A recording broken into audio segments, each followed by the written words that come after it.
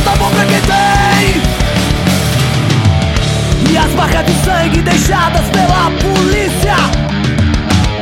E quem tem fome se pergunta pra quem é a justiça. Outra vez é, outra vez é, outra vez é, outra vez, outra vez, outra vez.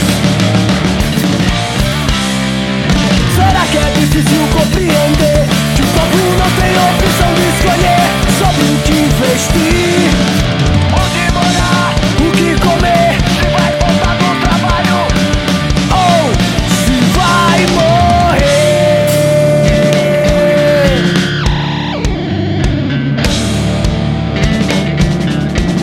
No jornal do dia, mais um preto pobre morre na periferia. Mais sangue na notícia. Bala de fuzil do Estado e da polícia.